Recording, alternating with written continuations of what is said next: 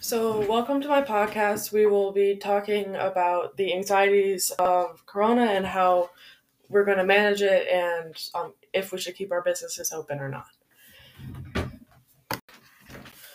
When we decided to shut down businesses in Illinois, 11,000 businesses were permanently shut down and we could not open these small businesses.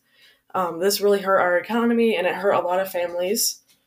A lot of people are struggling, including my family, when deciding to keep things open as well, with our employees not being able to come to work.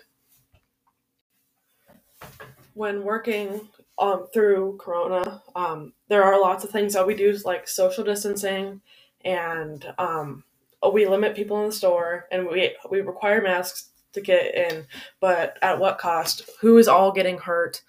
What's going on? Should we even be worried about this stuff? I personally don't think so. Worrying about things that are going to happen, you're going to live in fear your whole life. There's no point in just living in fear and living at your house. You got to live your life.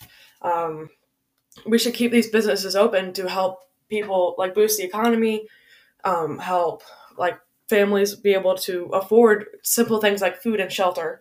Lots of people have been homeless because of this stuff, and getting sick because of that, and it's not even from Corona.